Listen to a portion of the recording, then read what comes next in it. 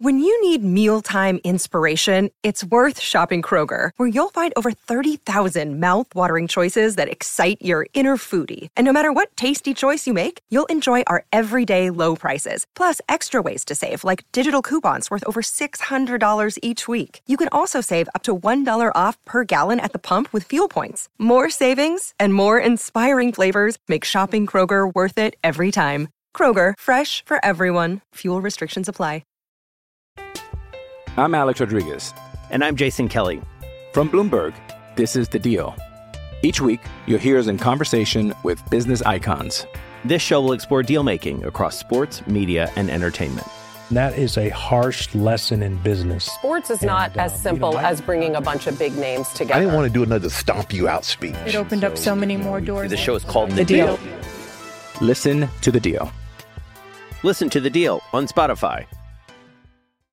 Fourth and Manageable, an SEC football podcast brought to you by 2400 Sports. Now, here's Brad Edwards. All right, well, welcome into Fourth and Manageable with Ashley Holder and Brad Edwards, the amazing Brad Edwards. I have to put some extra oomph to your name because it's not just Brad Edwards. You know, I got to get my wife to talk about me that way, Ashley. Listen, I know that she talks about you like that. Stop. Don't give me that much credit. But listen, we have a non-sexy slate of games going on this weekend, but we do have some fun conference games in the SEC. Obviously, we've got Georgia and South Carolina, as well as Mississippi State and LSU. This is our first segment. Let's break it down. Georgia and South Carolina, the number one team going up against the team that's just trying to rebuild this program. Can Georgia really get through another game without allowing a touchdown? That's where we're going to start right now. Yeah, it's been an impressive start. When you consider how much they lost off last year's defense, we knew they'd still be good on that side of the ball because the talent is so good. But to have not really dropped off at all. I mean, they haven't allowed a touchdown, as you mentioned, through the first two games. South Carolina is going to test that because South Carolina, is capable of making big plays in the passing game at, at any point. One slip up by the Georgia defense, one missed assignment, could end up being a touchdown. But it's also a South Carolina offense has been very inconsistent. And so I wouldn't be shocked if Georgia's able to do that. But yeah, I mean, every game we're going to kind of learn a little bit more about Georgia just because it is hard to believe that they could have lost as much as they did. I mean, on both sides of the ball, but especially on defense and still be as good as they've looked through these first two games. So they are completely deserving of being the number one team right now. I'm not sure why the coaches don't see that. The AP voters saw that and appropriately moved them to number one this week. But yeah, that's, I guess, is the first order of business. Can Georgia's defense keep South Carolina out of the end zone? Yeah, and I mean, I wrote a couple of notes down that I was reading about the game earlier, and I was really impressed with, the first couple games, obviously, with quarterback Stetson Bennett. He has no interceptions, and he's completing 75.4% of his passes. Who passes more than him? Take a guess. Can you? In the SEC? Yeah. Will Rogers of Mississippi State. Oh, I'm telling you, that is why I put amazing in front of Brad Edwards, because that's how good you are. But yeah, so, I mean, what do you expect out of this guy coming up against this South Carolina team, which we will get into? This is their first game on the road. Yeah. And look, the thing for Stetson Bennett is he's finally at a point in his career where, every game is not a referendum on whether he should be the starting quarterback. He has earned that right. And truth be told, I think by halfway through last season, Kirby Smart, whose vote is the only one that counts, was convinced that Stetson Bennett was the starting quarterback at Georgia. But for a lot of the fan base, every time he'd have a so-so game or even a so-so quarter, everyone started thinking, oh, maybe the backup, who was JT Daniels last year, it should be the guy that we see out there. At this point, it's his team, it's his offense. And the way he's playing, I mean, how can you not be confident in his ability to not just make the plays that need to be made when they need to be made? I mean, he did that in the fourth quarter with the whole season on the line in the national championship game, but also to make the right decisions, to not force balls, to be safe with it. And look, as good as their offense is, when your defense is playing as well as Georgia's is, every now and then, discretion is the better part of valor. Like just punt, there's nothing wrong with a punt when you have a defense like Georgia's, and he understands that now at this stage of his career, and he's not forcing things, and that makes them even that much more dangerous of a team. And that's what the South Carolina defense has to do, right? Get straight to the quarterback, disrupt the quarterback, find a way to get Georgia off of the field, not leave them on there all day. Yeah, look, Tyler Bray and I were talking about this after the first game of the season for Georgia against Oregon, which is as strange as it sounds, given what Georgia's been for the last 15 years. If you're a defense going up against them, you want to force them to run the ball. I mean, we know about all the running backs that they've cranked out, and they've still got good ones there, but I'd rather take my chances with their running game. And so far, look, if there's anything that you could nitpick about Georgia's team on either side of the ball, they haven't really established the run as well as you would like them to. And so I think for Georgia, that's probably a point of emphasis in this game. But on the other hand, I don't think it's essential if they keep throwing the ball. And look, there's a lot of short passing. There's a lot of that controlled passing game, which in a lot of ways serves as a running game in a roundabout way. And as long as they're doing that as efficiently as they have, they don't have to be able to run the ball. But every coach wants to be able to run it, and especially in short yardage situations where you got to pick up a yard or two. And so I think that's something that Georgia's definitely going to be looking at as something they can improve upon in this game. Yeah, you want to be able to hit on all cylinders, obviously. And right now their total offense is 525 yards per game compared to South Carolina's, which is 361. A lot of that is through the air for Georgia. Yep. But for Georgia, who is having their first game on the road, it's never easy to play on the road, right? Yes, you're playing the number one team in the nation right now, but 75,000 fans roughly is what they carry at that stadium in Columbia, South Carolina. For Clemson, they said it was 77,000 ended up fitting in that stadium the last time they played there. And I'm thinking, well, how does that work where you add almost 2,000 to 3,000 more people in a stadium that only holds that? But anyways, I mean, they're going to be facing a loud stadium. Of course, everybody practices with the loud noise, the fake noise, things like that. But do you think any of that possibly could disrupt Georgia in their flow? Given all that they've been through in the last few years, is the rise of this program and becoming, one of the programs in college football, they go out every week with a target on their back. They've been in some really hostile environments over the last couple of years. I don't think they're going to be fazed by that, but at the same time, we still are talking about 18 to 23-year-olds, and they're going to be affected by a rowdy crowd more than professional players would be.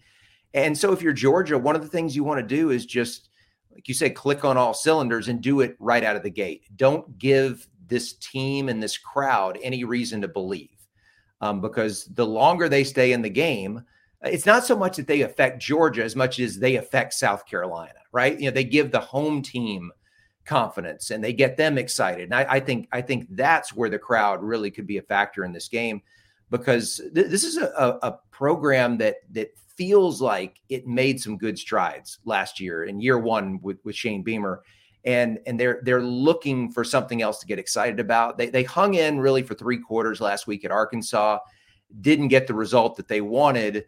And this is, look, I hate to say you could have a moral victory in the SEC, but given where these two programs are right now, if South Carolina can just be competitive for 4 quarters, this would feel like a win for them. And so I think they're going into this with nothing to lose, obviously. And the longer that they can hang around, make some plays, the more that crowd is going to be a factor. So I think for Georgia, it's not so much about being affected by the crowd as much as don't let the crowd really pump up the home team.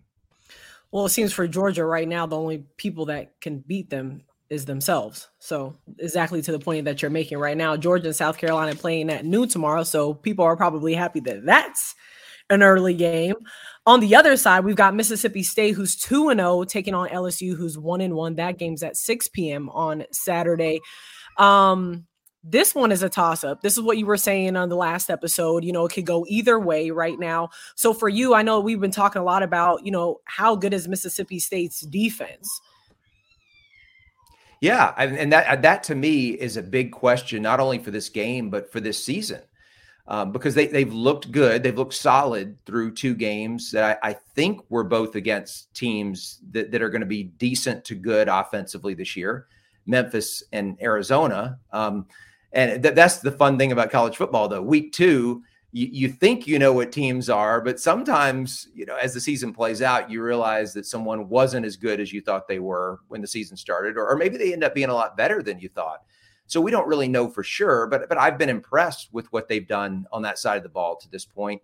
And if you go back almost 3 years, whenever it was that Mike Leach took the Mississippi State job, one of the things that I felt is okay, he's going to get guys in there who are going to do what he wants to do offensively.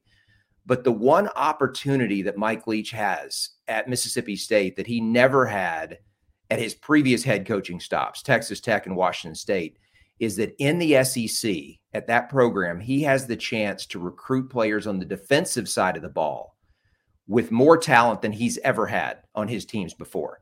And I think he has that now. Now, Mississippi State has had some really good defenses a few seasons in the last 10 or so years.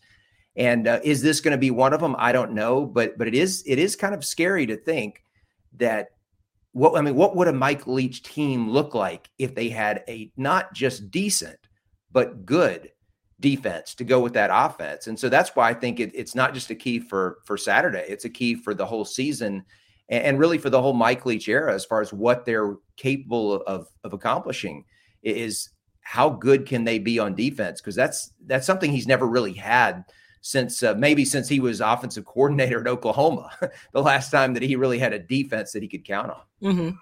Yeah, you talk about him being successful on the defensive side. Offensively, they're pretty run heavy. You look at Johnson and Marks, 45 rushes and 19 receptions for them both. How does that play into making sure that you're clicking on both sides of the ball, where you're making sure you're running the ball, your offensive line is working, and obviously the defense doing their part to get them back on the field? Yeah, you mentioned those running backs, Johnson and Marks, and you talked about the ball distribution and how they're carrying it 45 times through 2 games as opposed to catching it 19 times through 2 games. Now, for most teams in college football, you'd look at 19 receptions by the running backs through 2 games and you'd say that's a lot, and it is. I bet it ranks pretty high nationally. But for Mike Leach, his offense and the way he defines balance, and I'll get into that in just a second, the 45 rushes through 2 games for his top 2 running backs is just mind-blowing. I don't know what's gotten into Mike Leach, but he's been trying to establish the run here in the first 2 games. I'm not sure if that'll carry over here into conference play, because the way that Mike Leach looks at it is that balance is not close to a 50-50 run pass split. The way he looks at it is, and I happen to agree with him. I've had a number of conversations about this with him over the years, is that balance, as far as it affects a defense, is making them defend every area of the field. So he really doesn't care, obviously, if you've watched his teams play, how often he runs the ball. What he cares about is that the running backs are capable or are a threat to get the ball at any part of the field. So whether it's just by handoff, in the backfield, or whether it's a swing pass or a screen, to the outside, or getting the running backs downfield. And then on top of that, all of his other eligible receivers, that you run routes where these guys, you have to worry about them catching passes, both short, intermediate, and long. And so every player on that field who's eligible to catch the ball could get it at just about any place on the field. And that's what he looks for. And so, yeah, it is kind of curious to me that he's as, balanced. I mean, for Mike Leach, that's a pretty heavy run lean right there through 2 games. So we'll see if he, if that's like a trend for this season, or whether that's just the way it's played in the first 2. So for you, who comes out on top? Mississippi goes to 3-0, or does LSU move to 2-1? For now, I'm just more confident in Mississippi State than I am in LSU, and not by a lot. Okay. Just, sometimes in week 1, you see things that it just takes a few weeks to change your mind. And LSU looked so bad in that first game. And I realized they still almost won it. or at least almost got to overtime. It's just hard for me to, after one impressive performance against an overmatched team from Southern, that you would say, "Oh, I'm a believer in LSU now. I think they've solved their problems." No. I mean, it's going to take more than that. And so, what I've seen from both teams through 2 games, I just have more confidence in Mississippi State. But like I told you on Tuesday, this is a toss-up game, and obviously LSU at night in Tiger Stadium, it's tough to pick against them. But Mississippi State has done this before. We've seen them win in this situation. That 2014 game with Dak Prescott and company is one that comes to mind. And Mississippi State won that one and went on to have a great season. So maybe history repeats itself a couple years later. What about prediction numbers? I mean, what do you see this? 21-0? We see it. No, I see this as a higher scoring game. And I know I just said that I have confidence in the Mississippi State defense, or at least I think they've been playing solidly so far. I think it's probably a better way to say it. Not that I'm sold, but I'm encouraged by what I've seen from them. I think this game is probably in the 30s. LSU is a good offensive team. And if they can just make strides in that passing game, and the quarterback and receivers be on the same page a lot better than they were against Florida State, and they should be week 3 compared to week 1. I think they're going to be able to score some points. I think Mississippi State's going to score some. So I look at this as a 35-31 type of game if you're asking me for a score prediction. So what I have no idea what Vegas is saying and whether that's close to what the predicted number would be. But that's kind of the way I see this game playing out. I'm Alex Rodriguez. And I'm Jason Kelly. From Bloomberg, this is The Deal. Each week, you'll hear us in conversation with business icons. This show will explore deal-making across sports, media, and entertainment.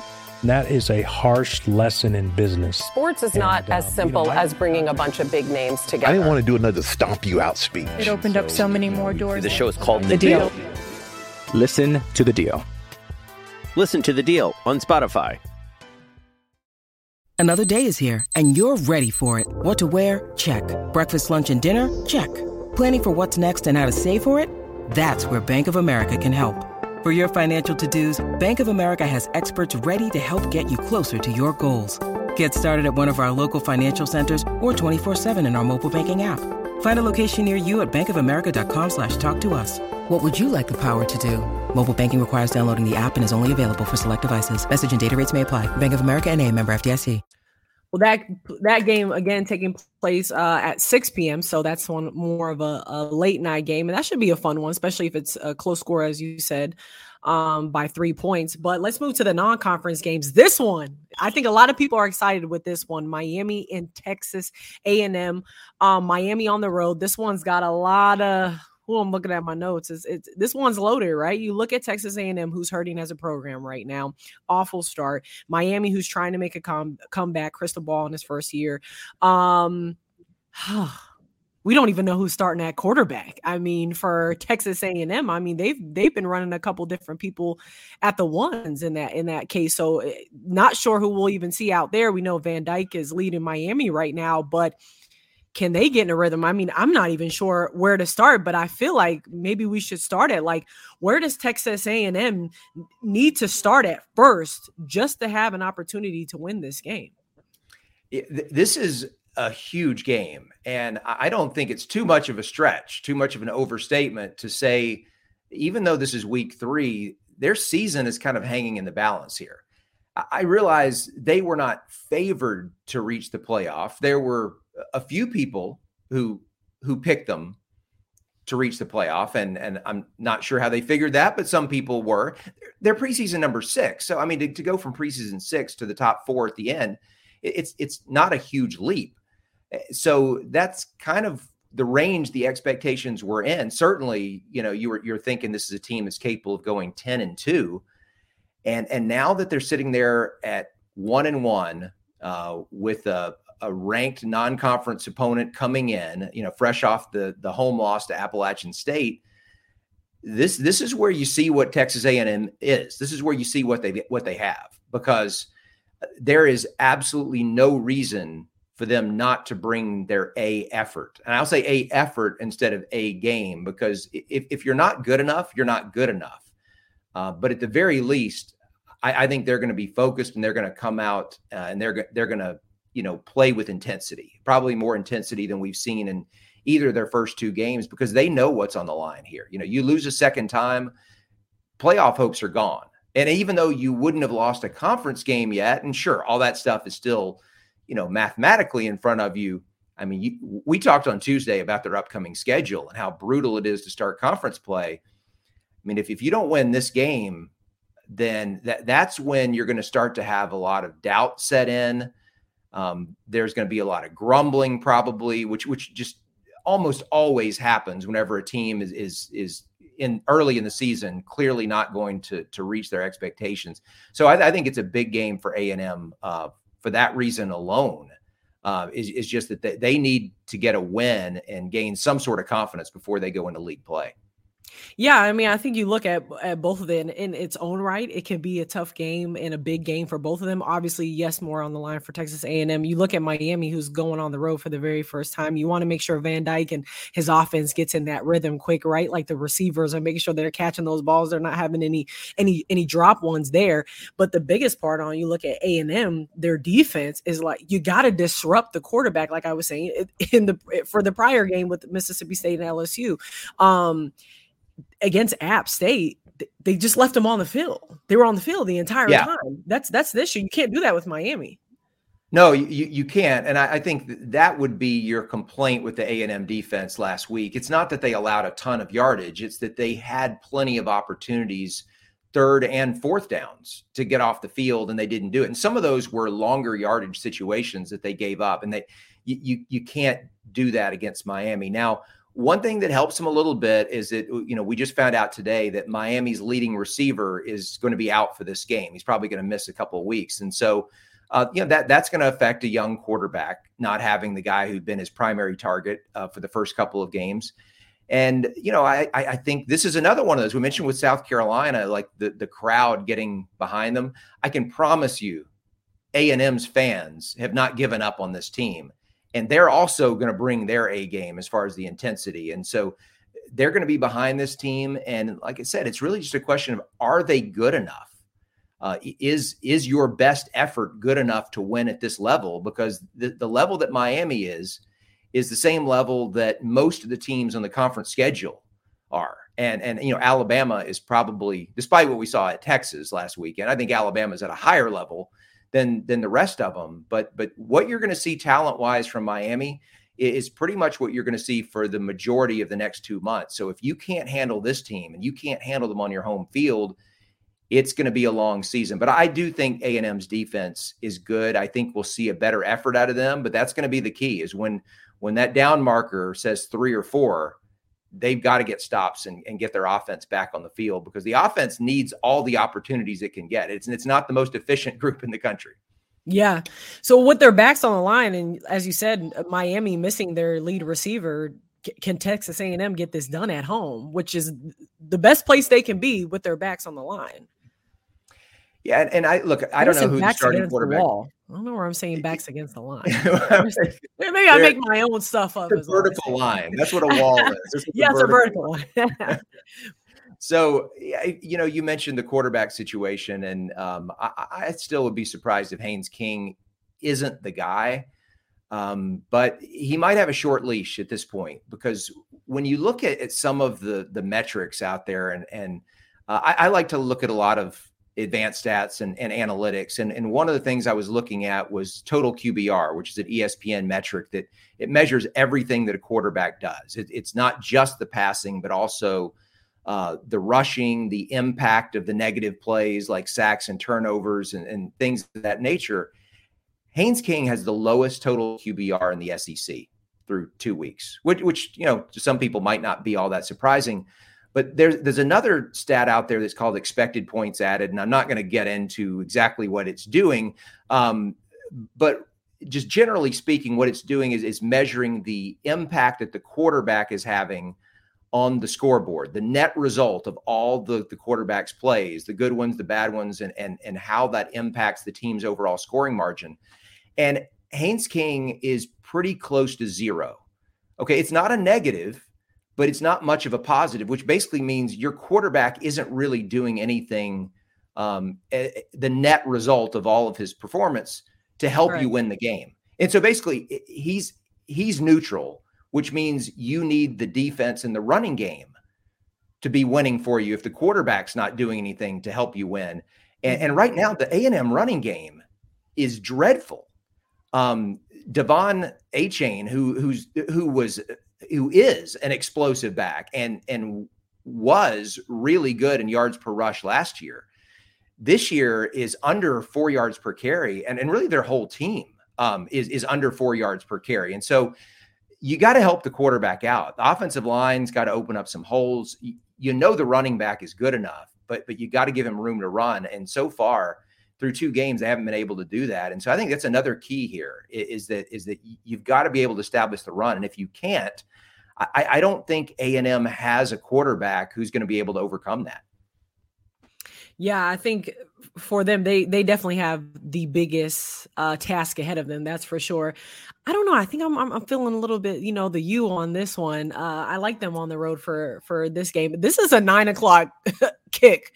That's a little bit of a late game. Yeah, that's pretty late. I don't know. That's past my bedtime. I may not make that one, but another non-conference game that we've got on the schedule is Penn State at Auburn. Now, this is going to be the first time that a Big Ten team has ever played at Jordan-Hare. Hard to believe. Isn't that crazy? Yeah.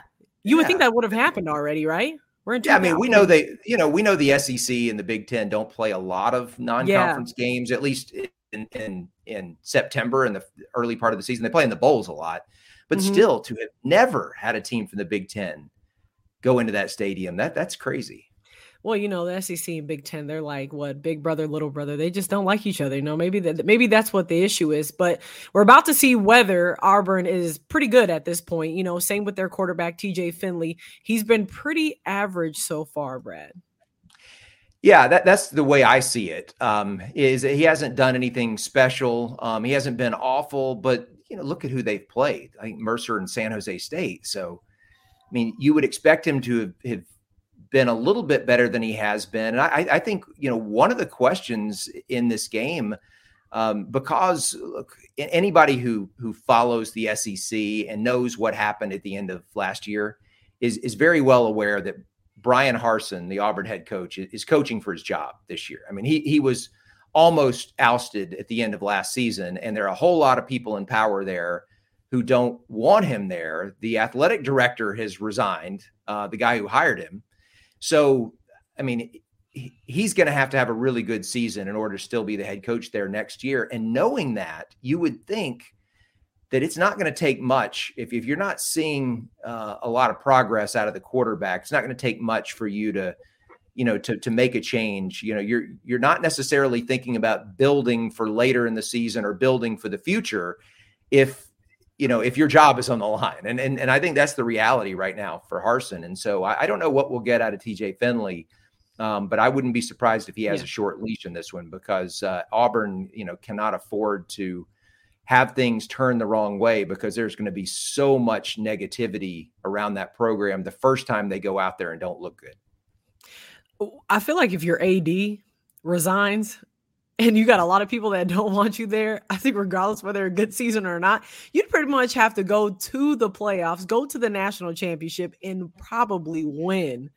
He probably have to. I mean, honestly, you're right. When there's that much going against you, it's not 8-4 is probably not going to save his job. And I think that's why this game is so big, is because you don't want to take a loss at home before conference play has even begun. Because there are people out there just looking for any excuse to get rid of you. Right. We've also got Ole Miss at Georgia Tech. Man, I haven't heard about Georgia Tech good at anything in quite some time. I mean, they're not awful, but I mean, they're not a household name at all. This is going to be a road game against an ACC team, but this is not going to be a good look if Ole Miss doesn't come out of there and get the W. Yeah, Georgia Tech, like you said, has been down in recent years. They didn't look very good in the opener against Clemson, got run out of that one.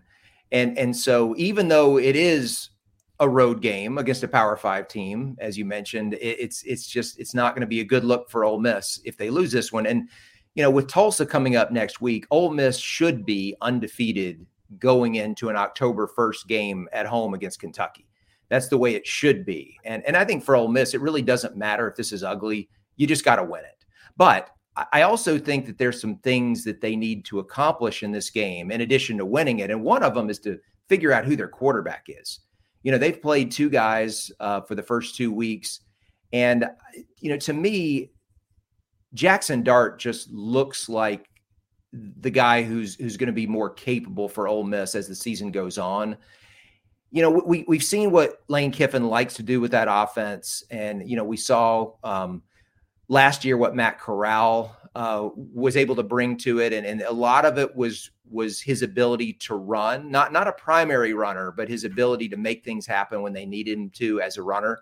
And I think Dart has more of that in him. And that's why I think he's going to be the guy. And so I'm kind of looking for Kiffin here to just start him and then stay with him. If he doesn't, I'm going to be a little surprised and a little uncertain about exactly where this whole quarterback thing is going for Ole Miss. Yeah, and with that, you talk about them trying to figure out their quarterback. Well, that also accentuates with the running game, right? You see that they're doing pretty well right now with Quinshon Judkins. I don't know if I said that name exactly right. But yeah. I feel like I'm right on that, Quinshon. That makes a strong tandem with Zach Evans.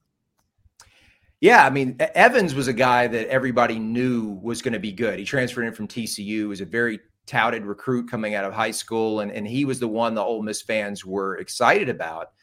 Judkins was like a 3-star recruit out of the state of Alabama, and you figure, okay, if he ends up at Ole Miss, it's because Alabama didn't want him, and if Alabama didn't want him, then he could be good. Obviously, you got to be really good for Alabama to want you, right. But man, through 2 games, this kid looks like the real deal. So I think they've got a legit, 1-2 punch there at running back. They have run it extremely well. I think it's about 250 yards per game through the first 2, but look at the level of competition. Even Georgia Tech should be a step up from what Ole Miss has faced to this point. And so let's see if they can continue to run the ball, because if they can, I think that bodes well for this offense.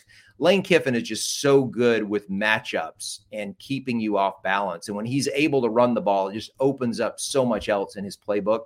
And so I think it really is a key for Ole Miss's success this year to be able to run the ball effectively. And they've been able to do that through the first 2 games. Yeah, well, one thing about Lane is he is a crazy guy, but he makes some things happen, right? We've learned that as Tennessee fans. Just let the man do what he wants to do. He knows mad scientist. Talent. Yeah, he just didn't maybe do it as well for Tennessee, but at least he's found success some other places. I might be the first person who ever referred to him as a scientist. By the way, it's kind of mad scientist is really more of Mike Leach, but Kiffin is Kiffin's different in a different sort of way than Leach is different. But no, Kiffin is he's about as good of a play caller as I've seen in college football in the last 10 years. Just so good at setting up things and creating mismatches. And I'll be really interested to see how good this offense is, because with what Matt Corral did last year, you would have thought that this was going to be a down year, a step back for the Ole Miss offense. But maybe it doesn't have to be. We'll see. Well, going back again with Tennessee, I'm just wondering, where was this mad scientist and the mismatches when he was at Tennessee? I'm just saying, maybe it came after that. You're not bitter, are you? I'm always going to be bitter. Okay. So we'll see how I feel after Akron. Hopefully just Akron goes right for UT this weekend. And if that goes right, then, I'll be happy for one more weekend. Then if Florida goes right, then we can have a whole show about Florida. The Tennessee people. Yeah, you got enough to worry about now. You got enough to get excited about. Just let the whole Lane Kiffin thing go, folks in Knoxville. It's water under the bridge. Don't throw stuff at him. I think it's just water under the bridge for people that probably weren't that either didn't go to school there or wasn't a fan there Like, yeah, it's okay for you guys, but for us, it's like, no, we're holding that for the entire I rest of get our it on lives. one hand, because Ashley, you look at the post Lane Kiffin spiral of the program. Yeah. And I don't think it's out of line for a lot of Tennessee fans to think that if he had stayed, if they had some stability there right after Philip Fulmer, that maybe things wouldn't have gone as off the tracks as they went, and they'd be in a better spot right now. I don't know if it's necessarily true, but it's not an unreasonable assumption. So I get why people don't like him, but at the same time, move forward. I don't like is a nice word. I really think people hate him. I don't know. Right. We'll wait. I guess once we play Ole Miss, we'll see how it works if anything's thrown at him at that game. All right, Brad, as always, every show we ended with some questions from the fans. Let's start with David. David says, considering the offense, is it possible overall that the 2022 Georgia team is actually better than the 2021 Georgia team? Again, I don't know how that's possible yet, considering only one of those teams has won a national champion, but they're looking good right now.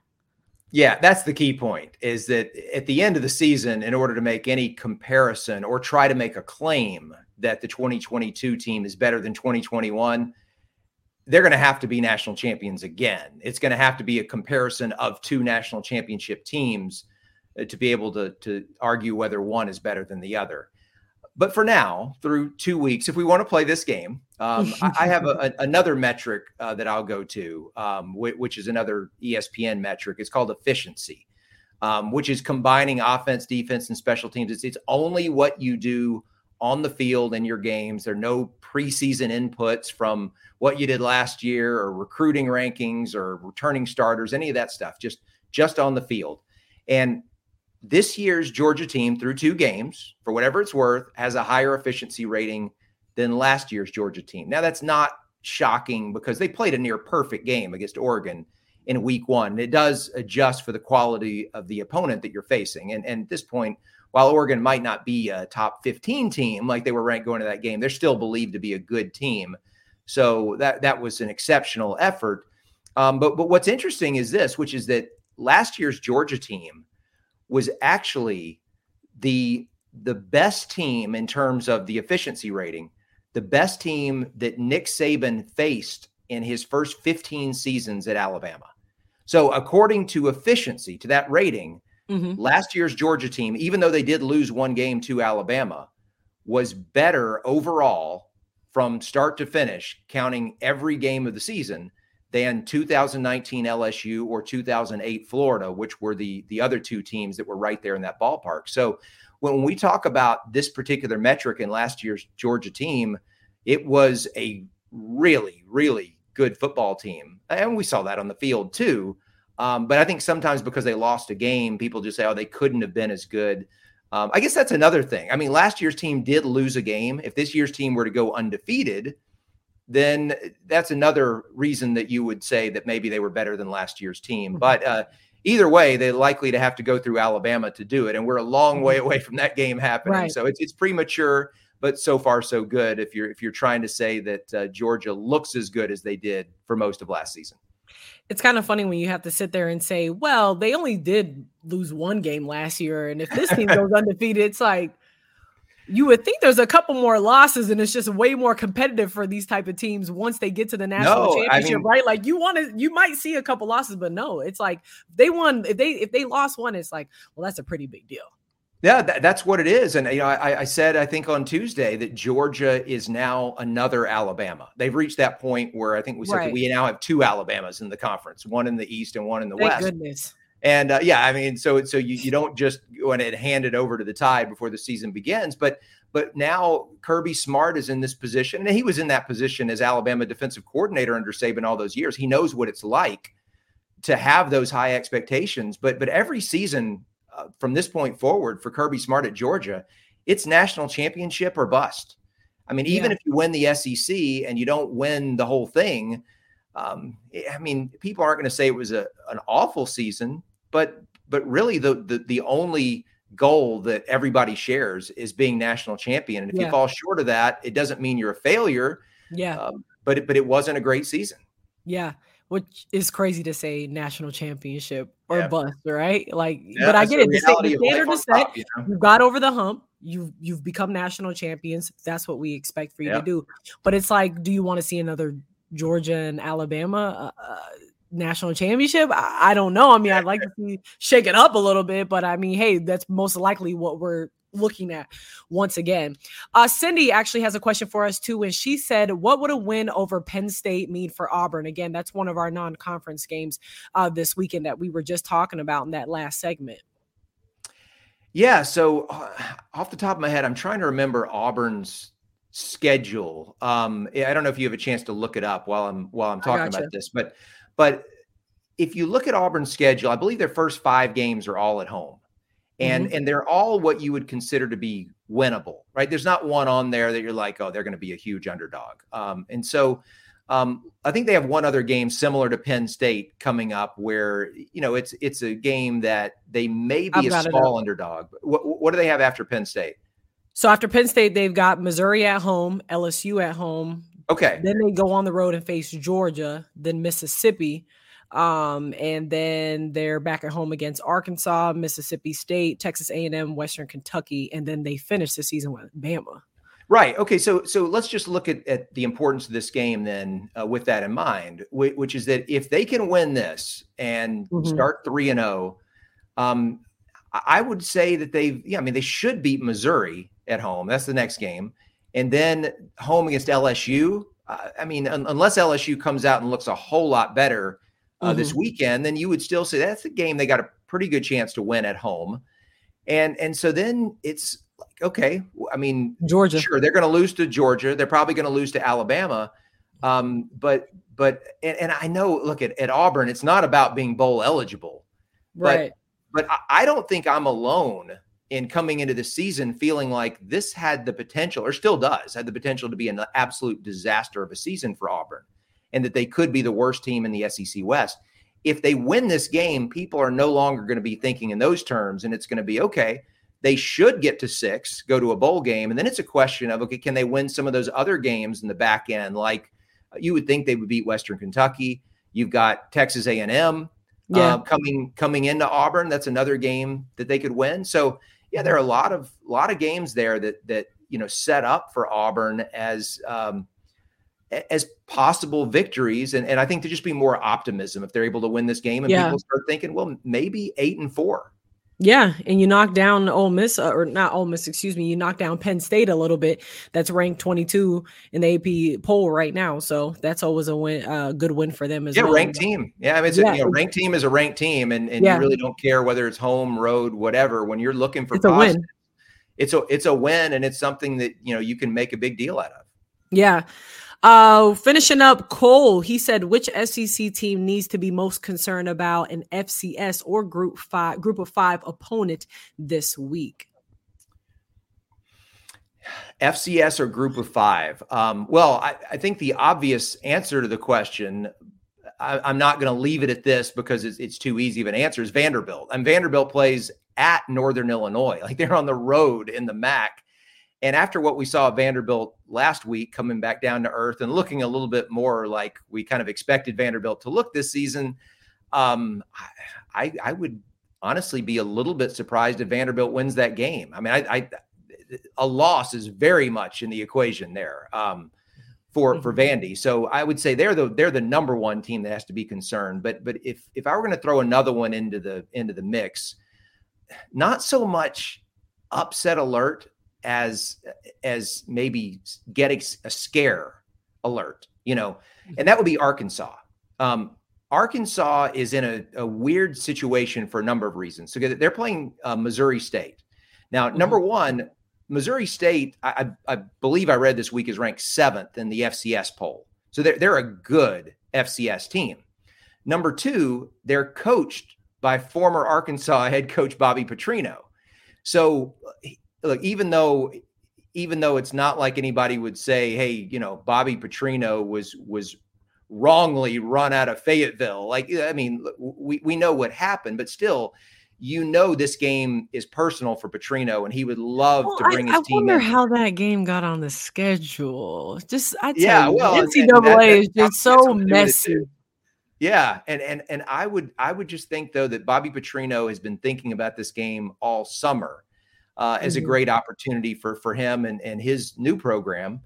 And then it's also a little bit of a trap in that Arkansas, this is their third straight home game to open the season, but the first two were a lot bigger. You open against Cincinnati, which is a top 20 team that was in the college football playoff last season. Then you have a conference game against South Carolina. And because it's a conference game, it's a big game. And so this one is clearly the least significant of the three they've played so far. And yet it's a decent team, and there's every logical reason to have an emotional letdown and not come out and play as hard. And another thing that doesn't set up well for Arkansas in this game is just the potential for a very natural emotional letdown after the way they started the season. And by the way, this is the third straight home game. The first two were both much bigger games. You had the opener against Cincinnati, which was a ranked team that was in the college football playoff last year. Follow that up with a conference game against South Carolina. And this game clearly is not as significant as those two. And so it is a spot where it would be very normal for Arkansas to come out flat. And they can't afford to, not just because of the outside chance that they could get upset, but when you look at their upcoming schedule and what they have for the next few games to start conference play, they need to get some rest for some starters. And I think especially some rest for quarterback KJ Jefferson. His role in the offense is such that he's a big part of their running game. And over the first two games, he averaged almost 20 rushing attempts per game. And that's a level that you cannot sustain as a quarterback in the SEC, especially once you get into conference play. So they need for him to have a lighter load this week. They need to be able to get starters out, and especially him, for most of the fourth quarter. And they need for this to be one of those games where he doesn't have to carry the ball double-digit times, because if that becomes the norm for their offense, I have a hard time seeing him physically survive this season. So those are all reasons that Arkansas needs to be very, very careful and needs to be worried about Missouri State on Saturday. The drama. Dun, dun, dun. That's in that one. I know Missouri State, those players are going to go hard for their coach. They are. They want to see him. They want to see him take him down. But so just going over some of the games that we talked about today, just Georgia, South Carolina is at noon. Then you have Mississippi State, LSU at 6 p.m. And the one I am excited about that I'm going to stay up and watch this one, Texas A&M and Miami. Those are the ones, basic, the ones we went pretty in depth about. Which one are you most excited about watching this weekend? I mean, I know, again, it's not the best slate of games, but there's still some decent ones out there. You mentioned the drama, and I think that's what you have with A&M. The fact that their season is kind of on the line here in week 3. Yeah. Certainly no one's thinking of them as a playoff team after what happened against App State last week. But mathematically, they're done if they lose one more game, and it could happen as soon as week 3. And if it does happen, and you look at the way the conference schedule begins for them, I mean, it's going to be sky is falling in College Station because they might not have been expecting to beat Alabama again this year, but they were expecting to be good. And it's looking like this could be the opposite of that if they don't beat Miami. Yeah, it might see some coaching shakes up in there. You never know because no. You never know. Jimbo's got a little bit more leverage than Scott Frost had. I'll tell you that. Yeah, you know what? You're right. But there might be that one person that's like, get this guy out of here. I don't know. It's so early in the season already to be. He better have about $1 billion if he's wanting to get Jimbo out of there. That's true. Well, exactly right. So we'll be back next week. We'll be breaking down all these amazing games that we just talked about. Hopefully all of Brad's predictions will be right. I mean, he's amazing. I asked you that one question of who was better than, what was I talking about? Stetson Bennett. And look at you. You were already on it. Well, Rogers. There you go. You just know everything. It's just human encyclopedia. And while you're plugging our show on Tuesday, let me also plug Saturday night after all the games have ended. I'll be breaking them down with Tyler Bray, your fellow Vol. Yeah. And we'll go through all the action, including the A&M game. And you can listen to that all day on Sunday. You know, and now that I think about it, we just need to get all of us together on one of these podcasts so I can say, Tyler, you don't remember me because we went to school together, and I just want to know. One ball at a time is enough for me. Right? Oh man. Oh, we have to do it next week now because I mean, listen, after we pass Akron, wonderful. We got to talk about that Florida bait. I'll tell you what, the week of the Alabama game, let's get Tyler on, and then I will I'll deal with both of you that week at the same time. I'll take that. I'll take that one. I'll take that one. But all right. Thanks everyone for listening. We'll be back next week, and make sure you're tuned in to Fourth and Manageable. I'm Ashley Holder for Brad Edwards as well.